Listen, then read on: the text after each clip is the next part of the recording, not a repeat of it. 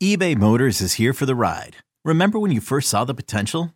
And then through some elbow grease, fresh installs, and a whole lot of love, you transformed 100,000 miles and a body full of rust into a drive that's all your own. Look to your left. Look to your right. It's official. No one's got a ride like this. There's nothing else that sounds like, feels like, or looks like the set of wheels in your garage. With over 122 million parts, you can make sure your number one ride or die stays running smoothly. So there's no limit to how far you can take it. Brake kits, turbochargers, engines, exhaust kits, roof racks, LED headlights, bumpers, whatever your baby needs, eBay Motors has it. And with eBay Guaranteed Fit, it's guaranteed to fit your ride the first time, every time, or your money back. Plus at these prices, well, you're burning rubber, not cash. Keep your ride or die alive at ebaymotors.com. Eligible items only. Exclusions apply.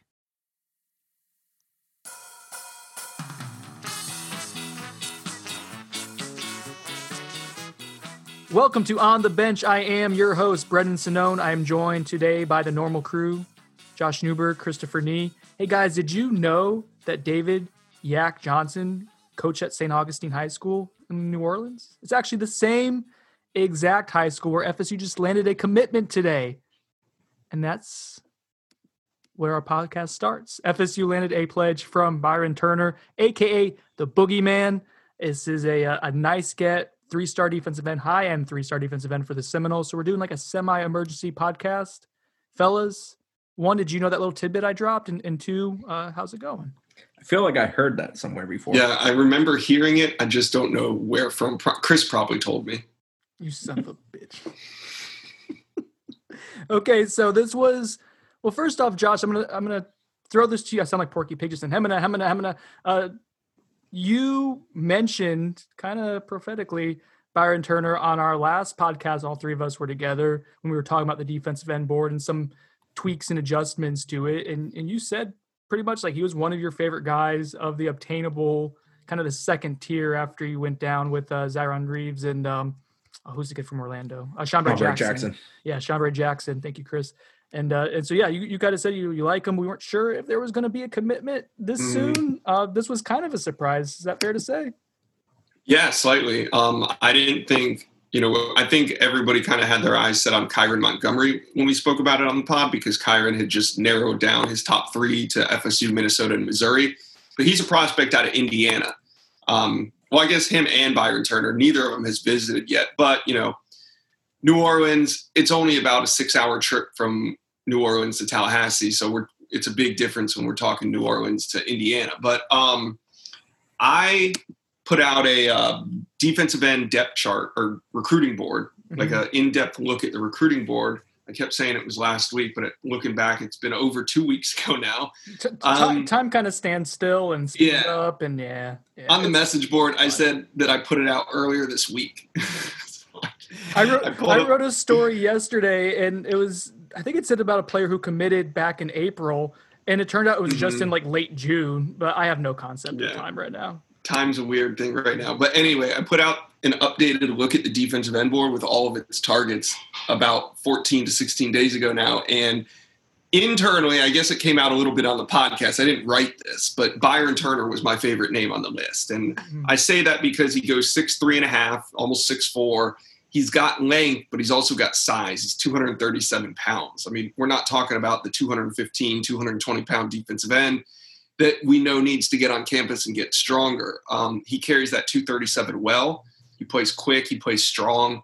I see him as a 4-star prospect. We have him as a 3-star. Not going to really get too upset over that right now, but where's he ranked, Josh? Three high 300s. Do you have that in front of you? I have it all. So I'll read the composite score first. It's a slightly different ranking on the 24/7 Sports, but he's the 27th ranked defensive end in the country and the 394th best player overall. And we have him as the 25th best strong side defensive end on 24/7. So slight difference, slightly higher on the composite, but inside that top 400, I think we could see him definitely squeak into the top 350, possibly top 300 if there's a season and everything goes as planned. Yeah, to add to Josh's point, I definitely think of that tier after Reeves and Jackson, who are the long-standing FSU targets at the position, that he was the best of the next bunch. I do like the combination of size. I feel like he can do a little bit inside, more of an outside guy, definitely more of a strong side guy versus a weak side guy. I like his film. He comes off the ball pretty well, decent with his hands, good at finishing plays. I think there's plenty to mold and develop there. I like any kid that comes out at St. Aug program in New Orleans. It's an excellent football program with a lot of lineage, good coaching. They did switch coaches after last season, but that was because of controversy, not because of success. They were a playoff team. He led a good defensive front, Byron did last season. So I do like what he's done on the field. I think the other nice thing about this commitment is it points to the efforts of Yak Johnson and this staff of making a push into Louisiana being worthwhile. You know, he's a guy, Destin Payson, wide receiver, not yet committed, but a guy we feel like will end up in this class are two good examples of guys where FSU figured out LSU's not taking them, Alabama's not after them. We're next. We can be next. And they've done a good job of identifying those types, investing the time, and now getting some returns on it. I think that's a good sign for something they've done because we've had the conversation of Tallahassee to New Orleans compared to Tallahassee versus to Miami. Truthfully, pretty similar. Where should you make the investment of time? Maybe you should invest in both, and I think FSU ultimately will. But I think in this case, they're showing that they knew of some targets. They had relationships with either the kid or the area or somebody tied to them that they're able to invest time in Louisiana and go get. Why do you think they call him the boogeyman? Because he's scary off the edge. Yeah. Coming to get you. Or it's like he like all of a sudden shows up out of nowhere like Freddy Krueger, right? Like just bam, right there in the backfield. No, that's Freddy Krueger. We're talking about the boogeyman. They're two separate. No, Freddy Krueger was called the boogeyman. Was it? Yeah. I thought there was a boogeyman movie. What? Maybe. I mean, hang on. Yeah, there's been a couple remixes of the boogeyman movie. Good job. So, you've already thrown Sonone completely off. And we're like 8 minutes in. Boogeyman. No. I mean, maybe he is a boogeyman, but he is not the boogeyman. I mean, there's the boogeyman. Never mind. We'll address this on the message board later. Too big of a loophole to fall down into.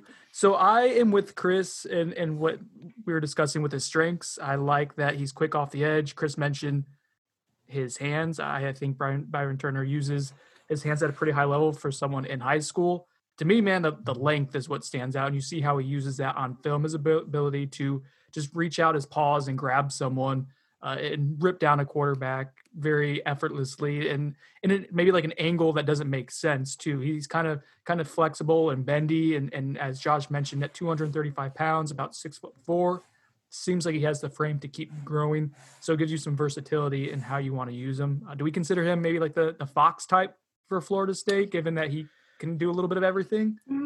I think he's more on the other side, holding it down, being the bigger body and setting the edge. But then again, with the inability to see spring football around these parts, we're only going off what we've seen at Memphis and prior stops for this staff. We don't know exactly what they're trying to accomplish up front with this team, with this roster, with these guys. So it's tougher to place guys in some of those roles that are kind of to be determined with Florida State staff.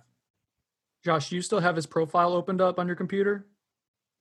If so, please do so that we can go over his offer list real quick, because the offer list. I got it in front of me. So here it is. So in 2005, Boogeyman 1 came out. In 2007, Boogeyman 2 came out, and in 2008, we had a Boogeyman 3. Hang on.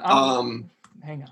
Now, if we're going to talk Byron Turner's offers, I also have that in front of me as well. He's been offered by Arkansas, Baylor, Colorado, Florida, Houston, Indiana, Kansas, Louisiana, La Tech, Louisville, Memphis, Michigan State, Mississippi State, Missouri, Nebraska, Nicholls State, Oklahoma, Ole Miss, South Alabama, Tennessee, Texas, Texas A&M, Texas Tech, Toledo, Tulane, UAB, UCF, Vanderbilt, Virginia, and West Virginia. So Florida State rolled over several programs to get to Byron Turner. Including a national champion from 2017.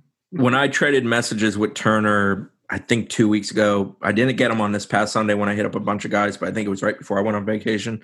So about 10 days ago, I asked him what's next. And at that point, it was a shorter list. He said around 5 or 6. I expected that list to be Baylor, Florida, Florida State, Texas, Texas A&M, and Ole Miss as being the 6 or so.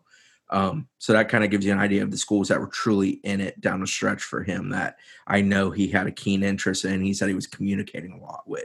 And I think those are the ones we mentioned in the commitment article too. So that kind of gives you an idea of this isn't a kid who was running out of options and school's going away, so he picked up place. This commitment, and I think the edit that he used to do it shows that it kind of came out of nowhere and he made the decision to do it.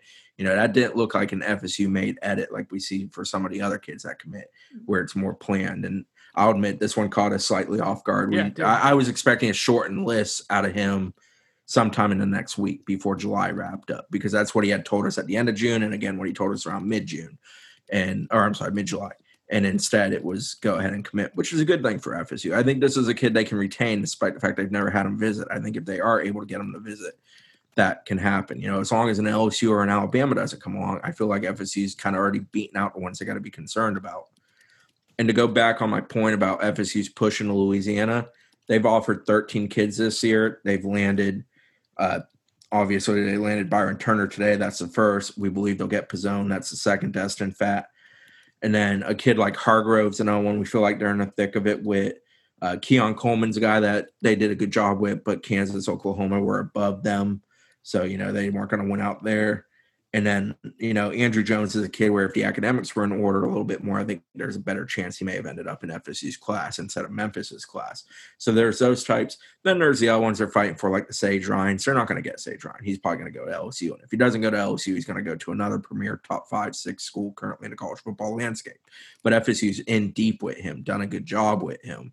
It's kind of the whole transfer portal idea that we've applied to offensive tackles, where if this kid goes somewhere else, but you had a good relationship with him, if he decides to move on from that somewhere else during his college career, you may be in a conversation because you invested the time the first go round. No cheating. Which famous Hollywood actor was in the original Freddy Krueger movie, Nightmare on Elm Street? No? The original one? What year was the original? I think early 80s. 82, 83. I don't know. Who was it? Johnny Depp. Was he really? He was the main love interest of the protagonist. Yes. I never loved Nightmare on Elm Street, and I like horror movies. Like, I think it's a great horror movie in the sense of being scary as hell. I just never loved it. I love the old Halloween. The original Halloween to me I love it. The music, the mask, the knife, it's got it all for me. Freddy Krueger was horrifying. One, because he kind of looked like my dad. Freddy Krueger. Yeah, he looked like my dad, which made and have some I issues couldn't to watch resolve. Couldn't watch Hellraiser because the whole pins in the head thing just made me uncomfortable. That's upsetting too. Yeah. All right. Let's move. I'm glad we can settle that for this one. It's all Sinone's fault. Yeah, no, as normal. Chris told me to not be obnoxious in the intro, and I did an okay job at that, but I made up for it on the back end. Oh, here comes the rain. Josh, you did something today, kind of updating the defensive end board. And we talk a ton about the defensive end board along with offensive tackle, obviously, because those are huge priorities. They're important positions, and the positions FSU doesn't have a whole lot of answers at currently, or more so for the long road. So if you will, let's take a look at some of the defensive ends remaining on FSU's board, and let's kind of do like a numbers count. Do we think, 2 more takes there potentially among Ed? Well, let's break it down real quick. So Florida State lands Byron Turner today. And he is the second true defensive end in the class, along with Gadsden County 3-star Joshua Farmer. And then, so we got 2 true defensive ends right now. And then we got to take into account the fact that the staff also feels confident that 4-star linebacker Brandon Jennings could play in the Fox role, could play linebacker, not exactly set exactly where he's going to land, but he's a potential guy that we could maybe pencil in as a pass rusher. And real quick, Josh, Farmer also, I would think it's worth noting, he played linebacker in high school. I think he's a bigger frame. And he could also possibly grow into defensive tackle, too. He could. Farmer's been busting his ass during this whole pandemic. He's gotten big in a good way.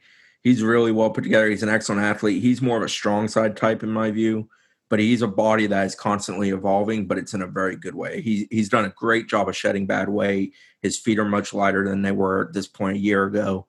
He looks good. He's the kind of kid that I think if they have a season this year, he's going to produce by far the best film of his career, and I don't think he's going to have a close second in his high school career.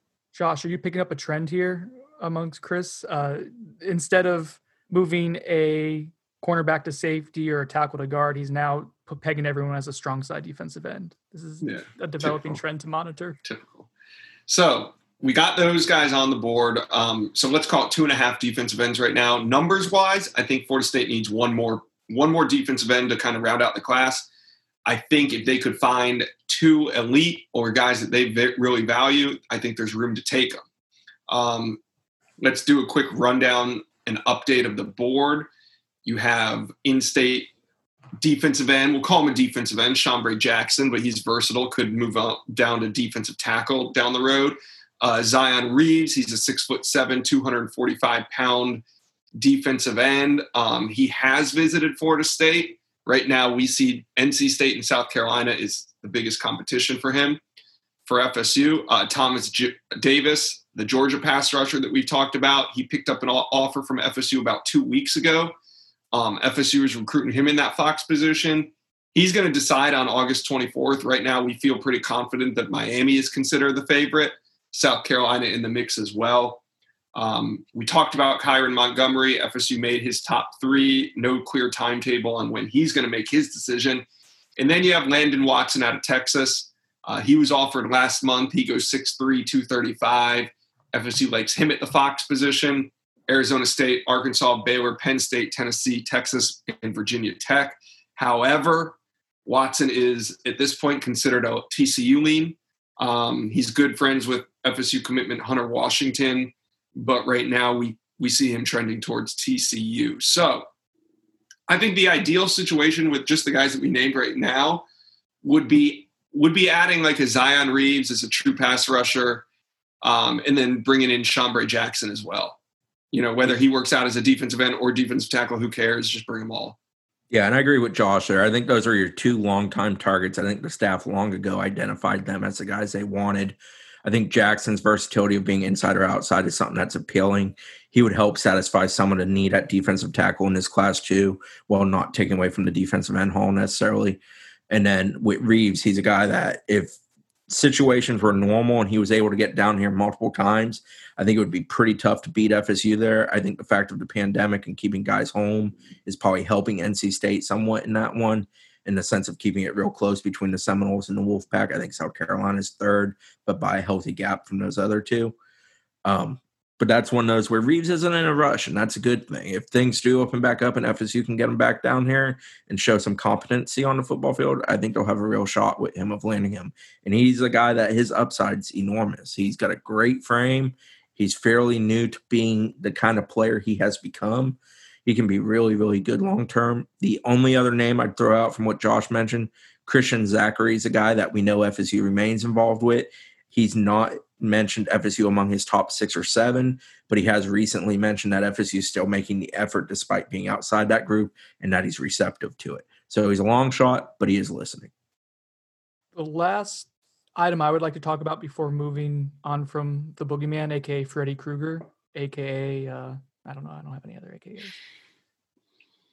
If you look at the message board response from our subscribers and listeners compared to the Twitter response, which I know it's Twitter. I fully understand that. But I like the take.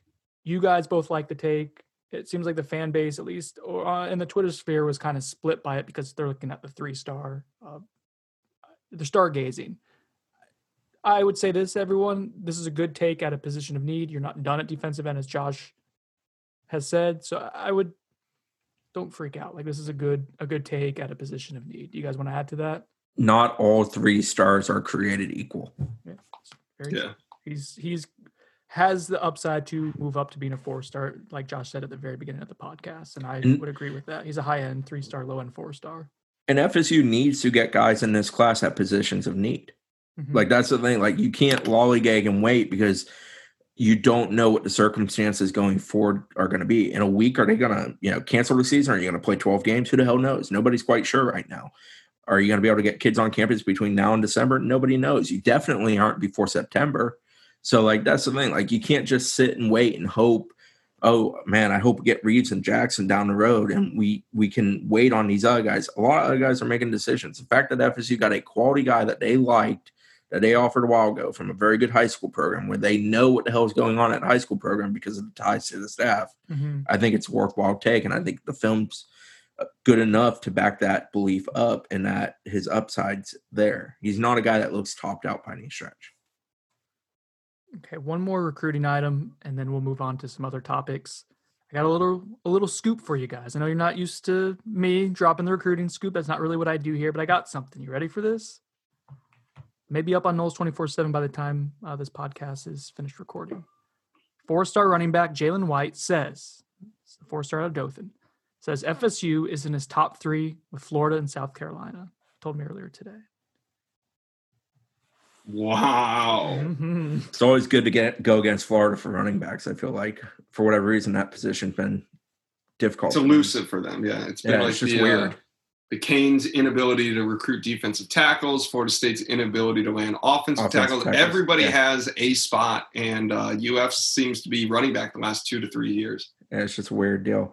I do think White's obviously an upper tier target for FSU. They've got him on campus. They like him. They talk to him every 2 to 3 days. He's told both me and Sonone that here recently. I think Hargrove is still the dude for them in that position. I think he's the guy that fits what they want the most. I think he's the guy that they've kind of sunk their teeth in, and with him backing off La Tech and FSU being in the top 3 there with Penn State, and is South Carolina the third there too? Yes. Yeah. So there you go. So, if you have to split with South Carolina on those two, give me Hargrove over White. But I think they're both talented dudes who can help FSU. And I think FSU likes them both. I think FSU would take 2 running backs in this class, even after taking a bunch, if they were the right 2. I could also see them if they landed Hargrove at the very top, being content with that too, and not having to dip down much further. White did say that, for context, that Florida and South Carolina are probably recruiting him a little bit harder right now than Florida State is in terms of, I think, just frequency.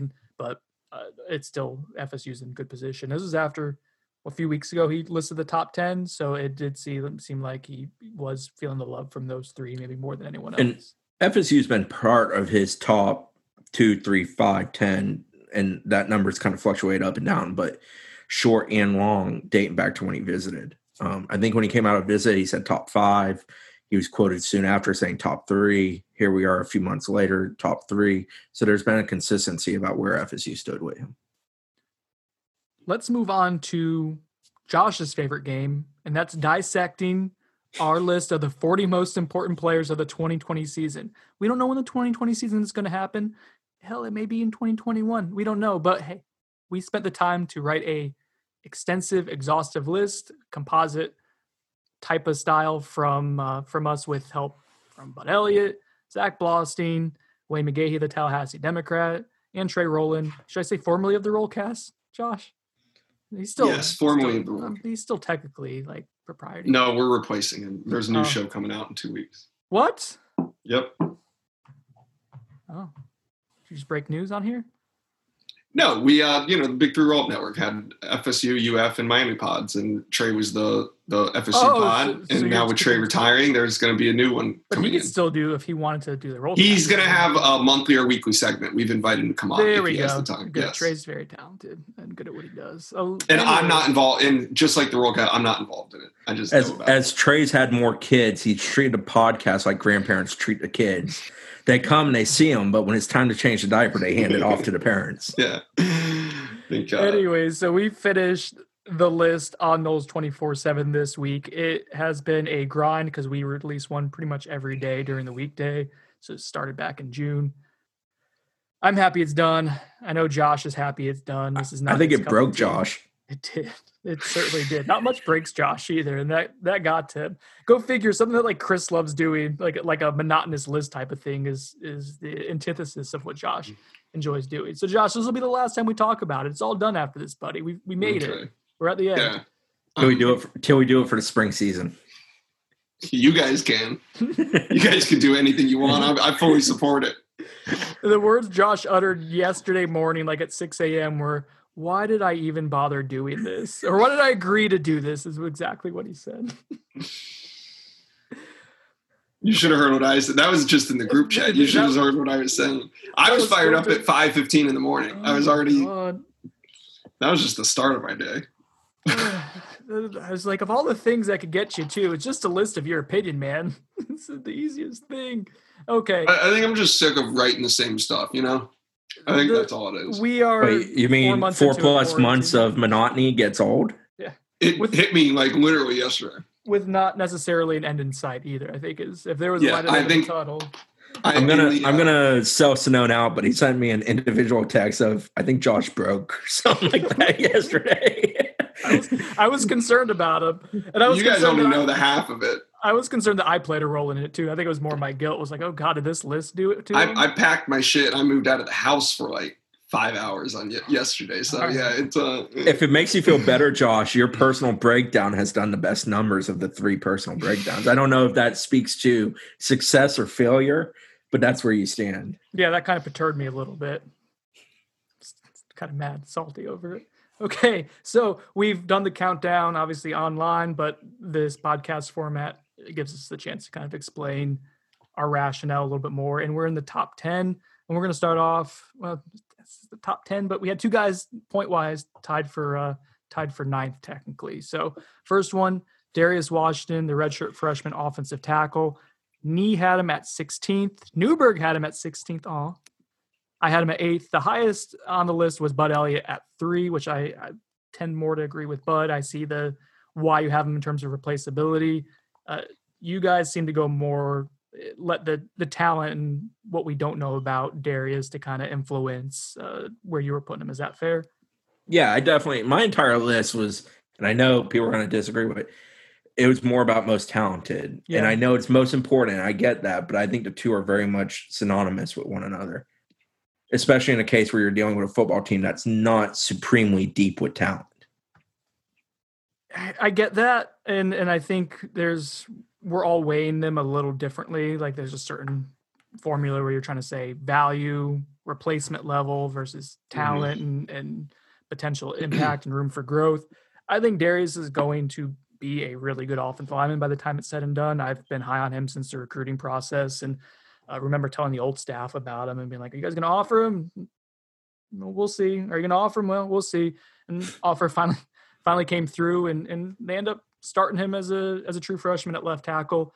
I do think, talent wise, he's not a top 10 player on this roster yet, but importance, like if Darius Washington goes down, guys, who replaces him at left tackle? What do you do? Probably Devontae Love Taylor. You move him, so then you're taking someone to move in a position who enters the starting lineup then in place of Devontae Love Taylor at right guard or right tackle. Yeah, you deal with the whole moving pieces around the chessboard, but you don't have the right pieces on the chessboard issue.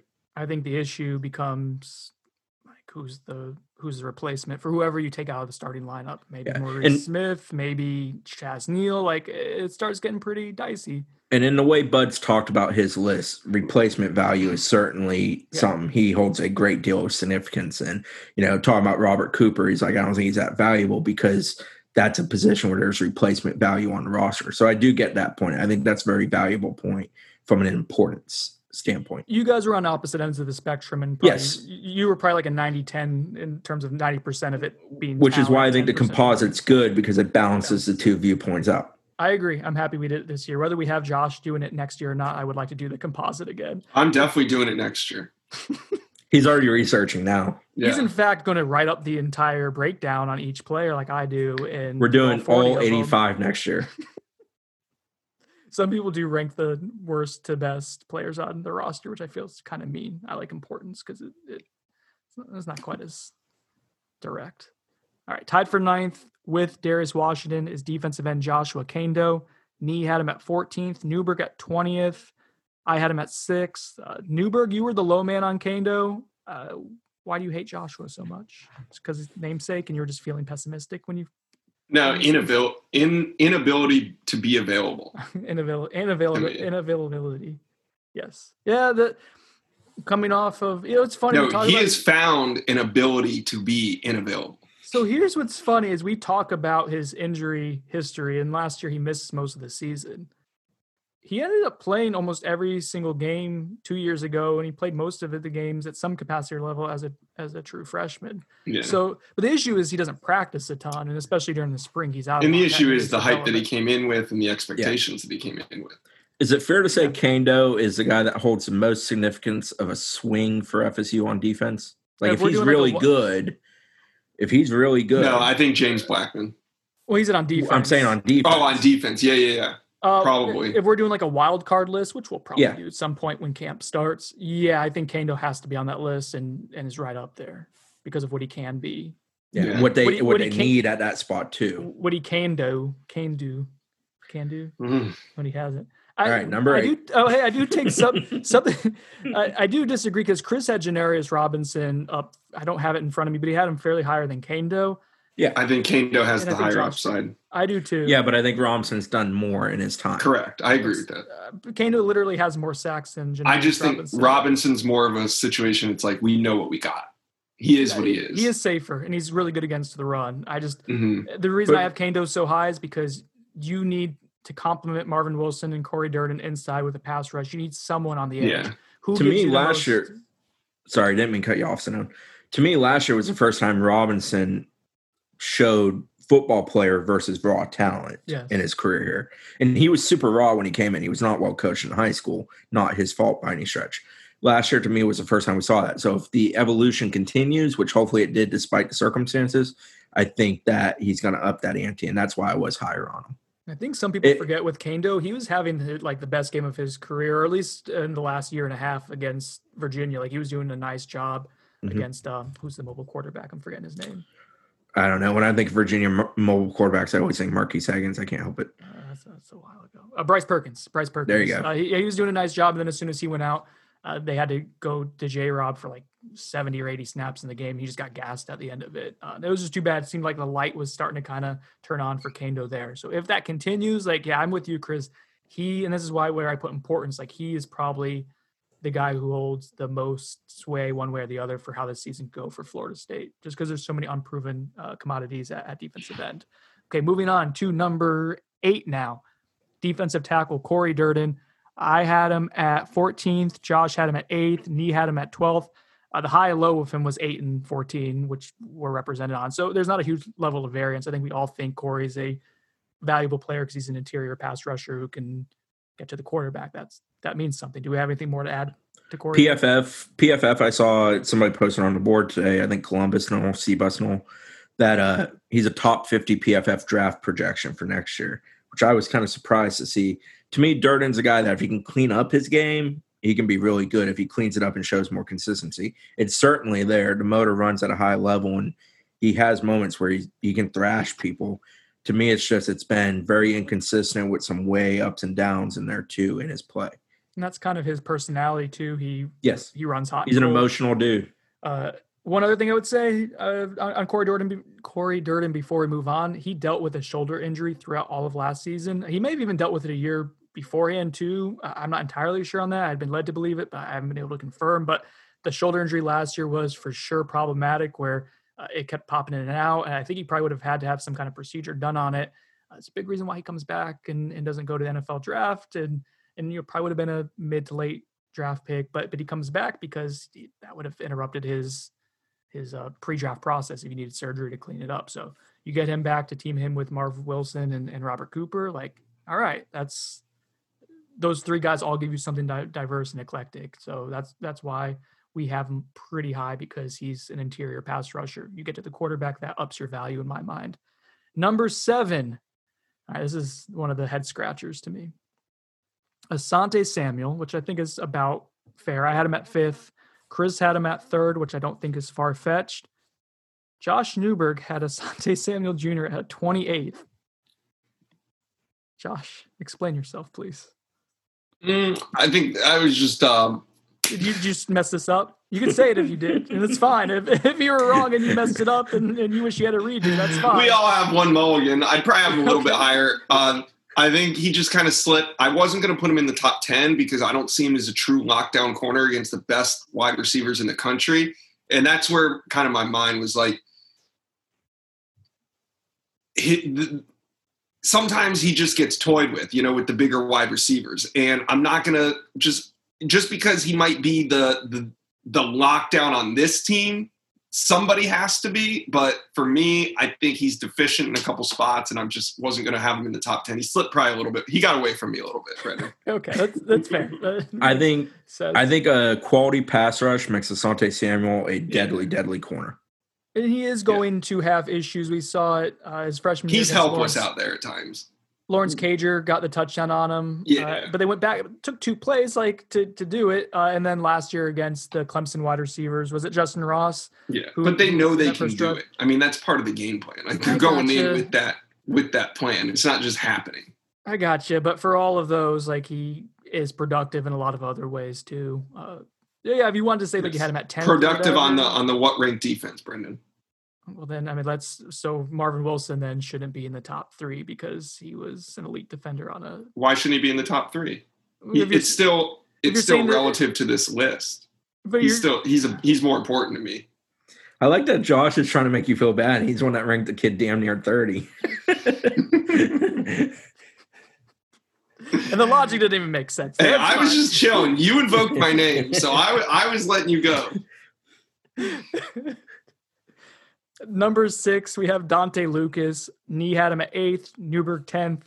I was at 7th. I think the variance there was pretty minor. Bud had him at 5th along with Wayne. Zach had him at 13th. So I think we all agree he brings a little mean streak to the offensive line. He's important. He's going to start as long as he's healthy, right? Yeah, and I like his potential. Yeah. I think he's FSU's best offensive lineman. Like overall talent, top tier. I think he's the best one.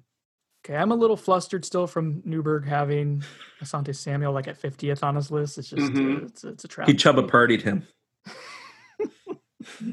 Fine, that's my mulligan. There you go. Thanks, Josh. And you know what? Made me relive that. Here's the tease. I have my mulligan coming up after this commercial break. We'll be right back in a minute.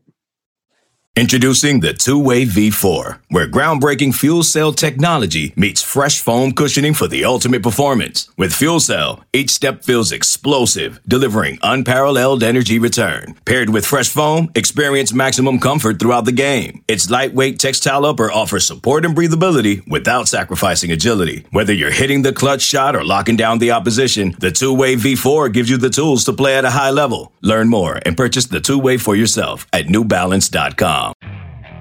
Okay, picture this. It's Friday afternoon when a thought hits you. I can spend another weekend doing the same old whatever, or I can hop into my all-new Hyundai Santa Fe and hit the road.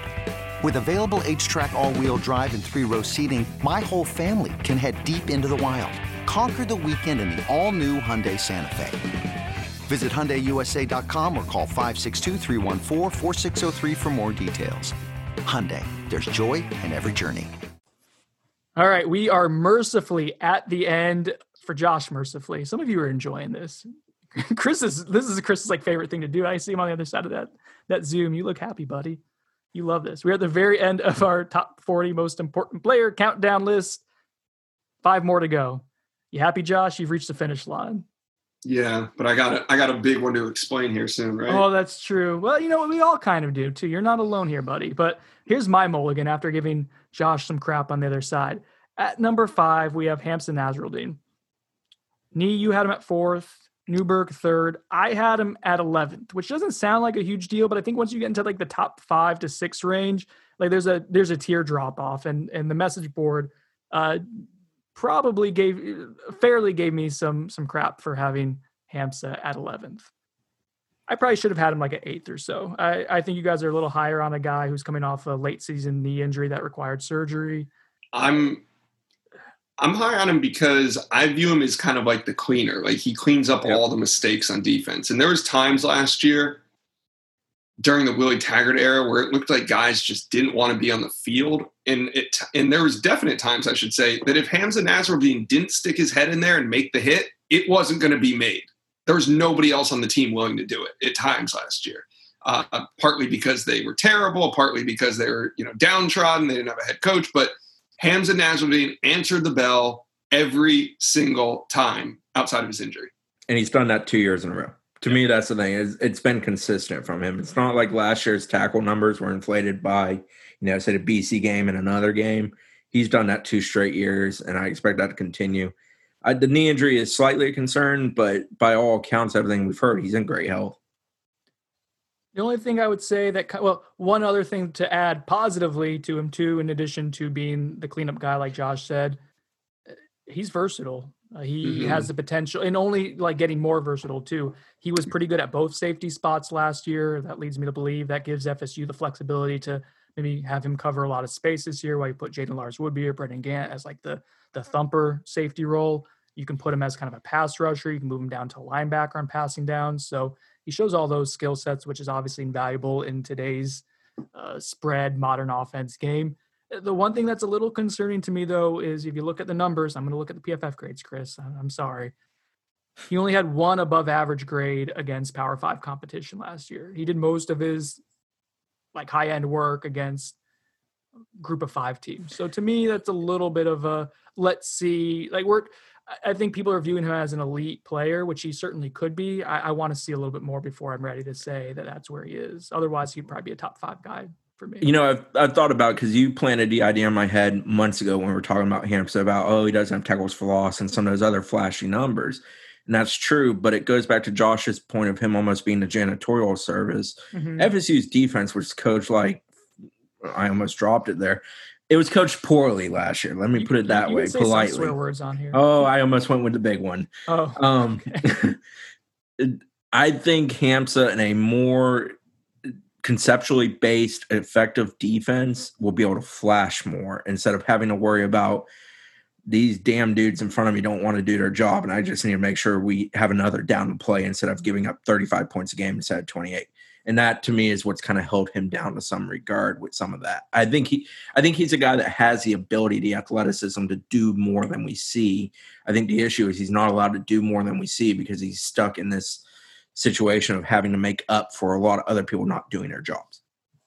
Makes sense. I understand the logic there. Let's go on to number 4, Devontae Love-Taylor, the FIU grad transfer. I had him at 3rd. I think that was the highest, or maybe someone else had him at 2. But Newberg had him at 5, so not too far off. Chris, you were the one with a pretty big discrepancy there. You had him at 13th. Is this because you view him as more of a guard than a tackle? To a degree, and I'm not in love with him. I think he's going to start at right tackle for FSU and probably do it all year. So that's where the value is, but he doesn't blow my socks off as a player. Was this more? I don't like FSU's offensive line. So my ability to rank those guys, I understand they're important because you need to have an offensive line, but I'm not going to simply rank them top 10 because you need an offensive line. You need to be some value of good, some value of you're a game changer. You can either light up the scoreboard, keep the other team from lighting up the scoreboard, or prove to give FSU an opportunity to do one of those two things. And to me, Love-Taylor doesn't fall in that category. My top 5 is guys that I think directly impact the ability to score, keep the other team from scoring. And for me, Love-Taylor is a guy who fills a role and will be good for FSU, but that is the complete length of what I expect of him. Chris's body language, and I say this as someone whose body language is often uncomfortable. When talking about the offensive line, you shriveled like you had to poop. You just looked really uncomfortable. I'm not buying on that group until 4 games into the season, and they've had to do consistently the same thing for 3 games and made me believe that they're an improved, capable unit. And I think highly of the coach they hired to deal with that group, and I think that group is in better shape than they've been in years and actually has some depth to work with. So I think there's some positives. I'm just not buying into any of it because, they've stunk for the last several years, and you're not going to go from being really, really freaking bad to good overnight. There's steps in the bad to mediocre that they have to achieve for me to start buying it. Josh, why is Chris wrong on this? I don't think Chris is wrong. I mean, based on your rankings, he is somewhat wrong. You want to get to the next one. I know why you came here today. Josh is hitting that Chappelle wrap it up button. Mm-hmm. Number 3 on the list. Hold on, Chris. There's no question Brendan was the kid in class that would ask questions with 2 minutes to go before the bell was ringing. No, I hate that kid. That people are you were definitely that guy.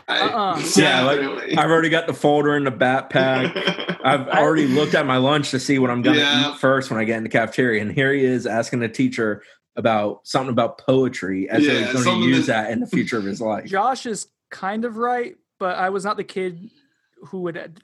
I'm too nervous to be wasting other people's time in that regard. I'm too. You were asking, is this assignment due tomorrow?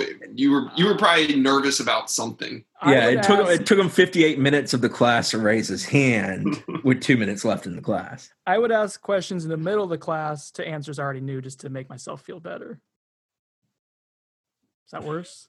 That's worse. Yes, it is. Do you know That is Do you know what movie Johnny Depp was in? What horror movie he was in the 1980s? Frankenstein. Can we get to number 1? Number 3, quarterback James Blackman. I had him at 2nd. Chris Nee at 10th. And Josh Newberg at 1. This was probably one of the most polarizing names on the list. I don't think that's a huge surprise. Josh, I'll let you go first and stump for why you have JB at 1 overall. Yeah, I don't think you can really argue with my logic. To me, he's the most important player on the field because it's such a quarterback-driven league. You either have or you have not. So I view him, like Chris said, as a swing. Like in either direction, he's immensely important. So if he's really bad, it's going to be very important to the team. If he's really good, it's going to be really important to the team. James Blackman potentially has the single biggest impact on this team is why I have him at number 1. As the one person on this podcast who went to the Sun Bowl, I can't forget. Plain and simple, I can't forget. I like JB. I stumped more for JB than most a few years ago. I just, at this point, I don't think he starts at the end of the year. I think he starts at the beginning of the year, but I'm not sold he starts the end of the year. I can't put a guy higher in my top 10 who I don't think is going to keep his job. And I know you're into, like, I understand the logic there, Chris, and it makes sense to an extent because you're placing value on who's making the biggest positive impact potentially on the roster. But if you're saying he starts in the beginning of the year but doesn't finish the year likely, that means something went wrong, correct? And hence doesn't. Yeah, and I expect something to go wrong. But that makes him important. That's the thing. Like we could say, like Jawan Williams was important the last 2 years. Because if buddy, why do you have to go there? You got to Abdul Bello, which was somehow even worse. So I guess it comes back to how we all judge important differently, I suppose. I think I even wrote in our personal blurbs about our top 10. He should be higher because quarterback's such an important position. It might be the most important position on the field, and the might can be dropped. It probably is the most important. I just can't buy on the kid. Like I'm done with it. Like if there was understand that. If there was a spring under the new staff and he had showed signs, and even spring game being the bullshit that it is, he had performed well in that setting, I would maybe be a little more comfortable moving on. I just don't expect him to start the whole year. I think he's starting because he is the guy that's returning. He's the veteran. He's been there. He's taken a lot of bullets. And I also wrote in my blurb that maybe he settles down and it gets better because he has more of a competent coaching staff. He has what seems to be a more stable, unified unit calling plays, dealing with the offense than we've had in recent years around here, where you feel like the head coach and the OC and the quarterback coaching and the receiver coaching is all on the same page trying to accomplish the same thing. He's not been afforded that luxury in past years, and that to some degree has ruined a lot of opportunities for him. I'm just not sure he's going to come back from where he is, where he was, where I saw him when we left Texas El Paso, and he was, devastated after extremely poor performance in the summer. He was broken. You can say he was a broken quarterback in that moment. I wouldn't be surprised if he got fixed, though. I'm not saying it happens, but I hope totally JB proves me wrong. I hope he proves me wrong. He's very good, and he's the starter all year because that will mean FSU is a better football team than I expect him to be. So we include in every single one of these posts for the player a fan vote. We put in a poll for you guys to go ahead and vote. Usually, almost always, the vote is that we had a guy too low. Not every single time, but usually too low, and they're not ranked properly. They're being underrated or just about right. Or just about right. Yeah, usually just about right wins out. But then when you get to the next one, usually guys think someone's underrated. For James Blackman, though, he was mostly right, but 31% of the readers said he was ranked too high. So I think that was a good indication. Now, comparatively to Chubba Purdy, who we had at 32nd, mainly because of Chris's just horrible omission. Mulligan. He was, when you talk about polarizing, 22% of the readers said that Chubba was ranked too high, 44% said too low, and 32% said just about right. So more said he was too low than right. So when you see the people talking about James Blackman in a non-optimistic way, that often is meshed with them thinking that Chubba Purdy is going to be a viable option or not a huge drop-off. We're excited about Chubba. I had Brad Sesmat to talk about Chubba Purdy on the podcast the other day. I think we all think he could be something pretty impressive in this offense. But, man, that's very optimistic in my mind to think that a freshman quarterback is going to be ready. And hey, it could happen. Maybe he gets maximized well under Mike Norvell, but I think people are combining James Blackman being inconsistent with thinking Chubba Purdy is the future. And that'd be great if you find a franchise quarterback this year. I'm not sure how early that happens. Number 2, Josh, we're almost done. Tamorrion Terry. Nisa had him at second. Josh had him at second. I had him at second. We'll move on. We'll move on there. We all are in agreement that Tamorrion Terry is pretty damn good. Marvin Wilson. Folks, Marvin Wilson is the most important player on FSU's roster in 2020 per our panel composite. Chris Nee had him at 1. Josh had him at 2. Josh, you had him at, oh God, hang on. Can I have Tamorrion Terry in at the same place? Josh, where did you have him? I had Marvin Wilson at 2. I had Tamorrion Terry at 4. Oh my God, I messed it up. Who was your one? It's okay. My 1 was James Blackman. My 2 was Marvin Wilson. My 3 was Hamza, and my 4 was Tamorrion Terry. And 5 was Love Taylor. There we go. All right, there we go. The 6, the person who had him 6 is what got me thrown off there. Bud had, well, you're not your 6. That's another. It's a symbolic move, Brendan. It's symbolic. It's something, all right. Bud had it's a metaphor. Wilson at 6, and I think he explained it. Nobody else used a metaphor in their top 10. Whatever. It's not even a metaphor. It doesn't even make sense. All right, this has been fun for most. Bud went with replacement value again. Yes. He feels like the DT roster is good enough that if Marv was to stumble, fall, get hurt, yada yada, that the next guy up would hold more value versus Darius Washington getting hurt and there being nothing behind him. It makes sense because when you go beyond Corey Durden and Robert Cooper, you also have Fabian Lovett, you have Drew Thompson, you have Dennis Briggs. I mean, I'm just not wired that way. I will say this, that it's hard to quantify what Marvin Wilson means to the team. For defense that hasn't had a lot of guys playing hard like Hamster Nazar did, like Josh alluded to, that's someone who brings it pretty consistently, even if his play isn't always consistent. He's a thumper and enforcer. He's willing to mix it up. I think Asante Samuel's in that category too. I think Amari Gaynor to a lesser extent, just because he was younger last year, is in that conversation. But Marvin Wilson's the one guy who is going to bring it every single snap, that lives up to his potential consistently. And leadership. Not everyone on that defense can do that. I think that's invaluable. If this defense is going to be good, Marvin Wilson has to be at the core of it. If he gets hurt, even if you have, I'm with you, Chris, even if you have Cooper and Durden there too, and I like those guys a ton as well, it's not going to be the same. I don't think there's a chance this defense can be top 25 this year without Marv on the field.